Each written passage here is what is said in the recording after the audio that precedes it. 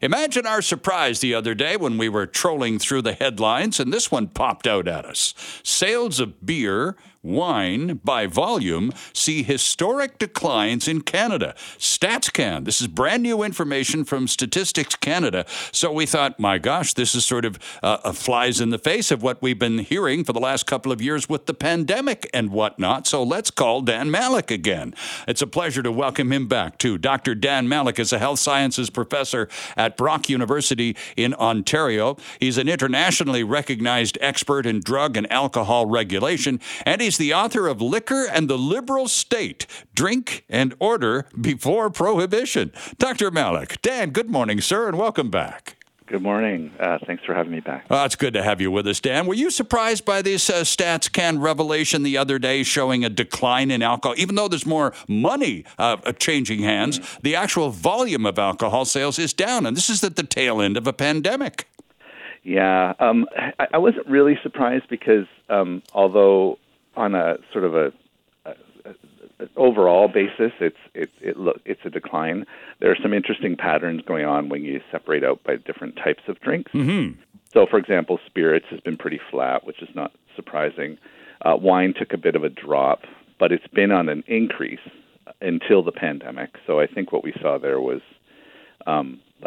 things like the fact that people weren't having as big events like weddings with as many people and stuff like that. Yeah, good point. Right. And stuff like that. Right. But then what's really interesting is the relationship between beer and what the StatsCan calls cider coolers and other sorts of cocktails, like spirit cocktails, like those cans of rum and coke and stuff like that, which has been taking a significant increase. And that's really kind of an interesting pattern there. And also, it's, if I'm not mistaken, craft beer is rising in popularity versus the name brands, so to speak. Yeah. This isn't shown in the data that StatsCan has pushed out, and I've been talking to some craft beer people trying to get some numbers. We're not quite sure what happened because at the beginning of the pandemic, there was a lot of concern that craft beer would take a real hit, right? Because things like brew pubs were being closed, and a lot of craft beer companies sold a lot of draft.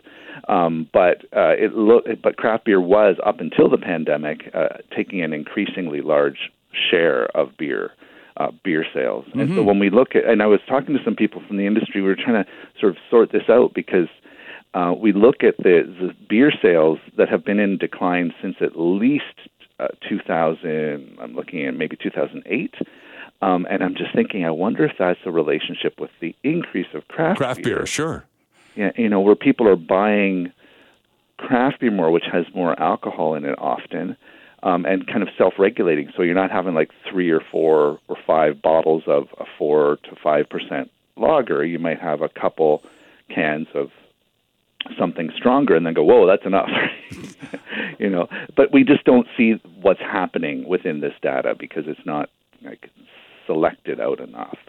So then people can see it and go, oh, beer sales are going down, which is true. It's beer sales by volume and by alcohol, absolute alcohol amounts are going down. Now, we just a few minutes before your appearance with us this morning, Dan, in the news break, we ran several ads, and here's a portion of one of the ads that we ran literally a couple of minutes ago. On April the 1st, Ottawa plans to raise the tax on beer by another 6%. What do Canadians think? Whoever came up with this idea gets no back bacon, eh? Good day, I'm Bob McKenzie. This is my brother Doug. How's it going, eh? Why don't you tax some other stuff, eh? Like yams, confetti, or liver, eh? I hate liver. Leave beer alone, eh? Take a hike, Ottawa. We drink responsibly. So tax responsibly. We don't like it, eh? So there's an old roommate of mine, Dan. I used to share some space with Rick Moranis back in our early radio days in Toronto, and his buddy Dave Thomas. Yes, the McKenzie brothers have been reignited to protest the beer tax. That's not going to help beer sales, is it? And that's coming up pretty fast. Not at all, no. And what's interesting is this is a tax that's indexed to inflation. It's something that people tend not to pay attention to when inflation is low. But this year, obviously, people are already being really affected by inflationary prices, right? And the problem with beer tax is that, well, there's 2 problems in my view. One is that it really hits people with lower incomes harder because they don't have a lot of flexibility in their budget. Sure. But the other thing is it's something that a lot of people just don't pay attention to because it seems that beer seems just like a luxury, right? So, and a lot of people make this jump to the assumption that alcohol is a problem anyway, so why not tax it higher, right? And yet, as Bob and Doug note, and as many of us know, it's also something that is very much part of our culture. Yes.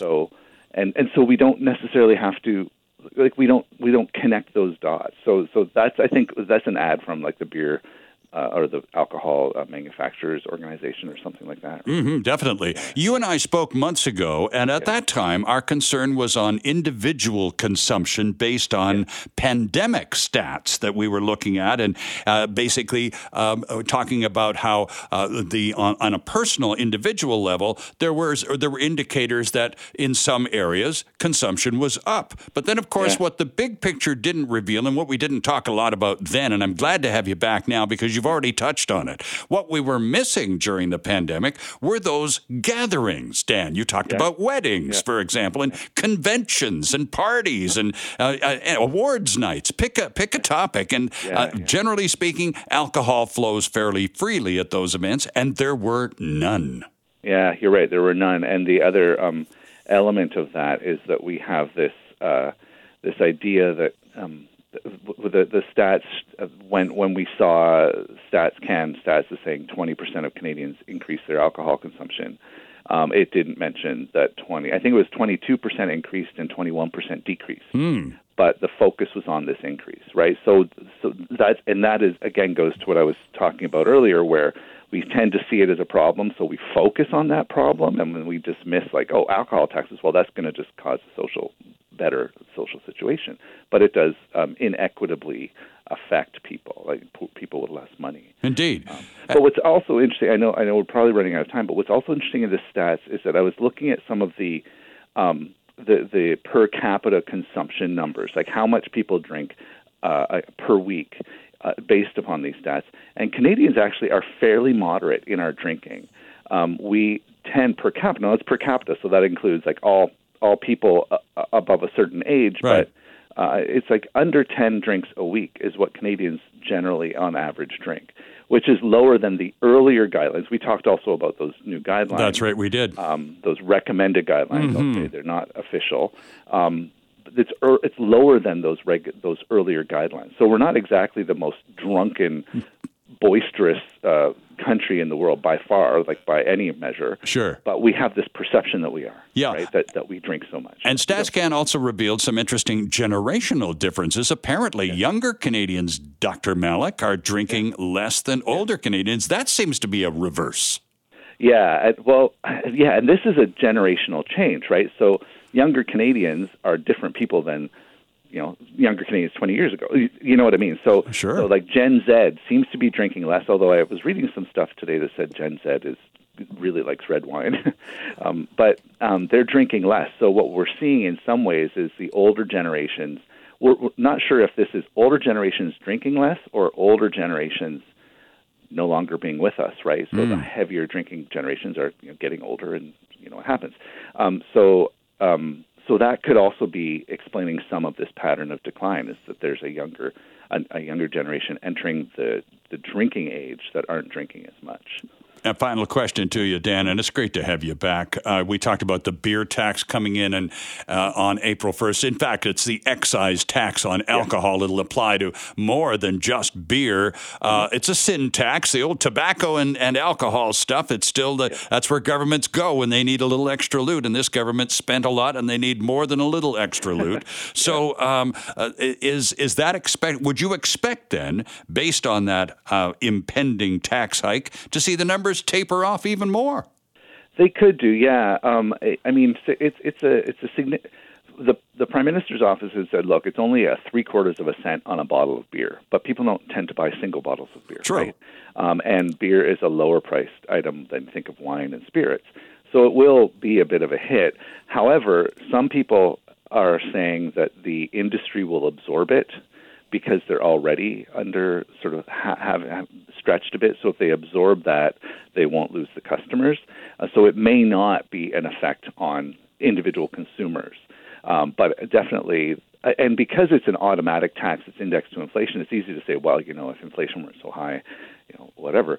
But it's one of those moments where the government could say, let's just suspend this for a year because we know Canadians are already hit with this. Now, if this was an automatic tax on bread or vegetables, that would probably have already happened. Right. But because it's a tax on alcohol, it's not the thing that has that kind of, I don't know, say moral imperative around it, right? People can say, oh, well, then just don't drink as much. Yeah.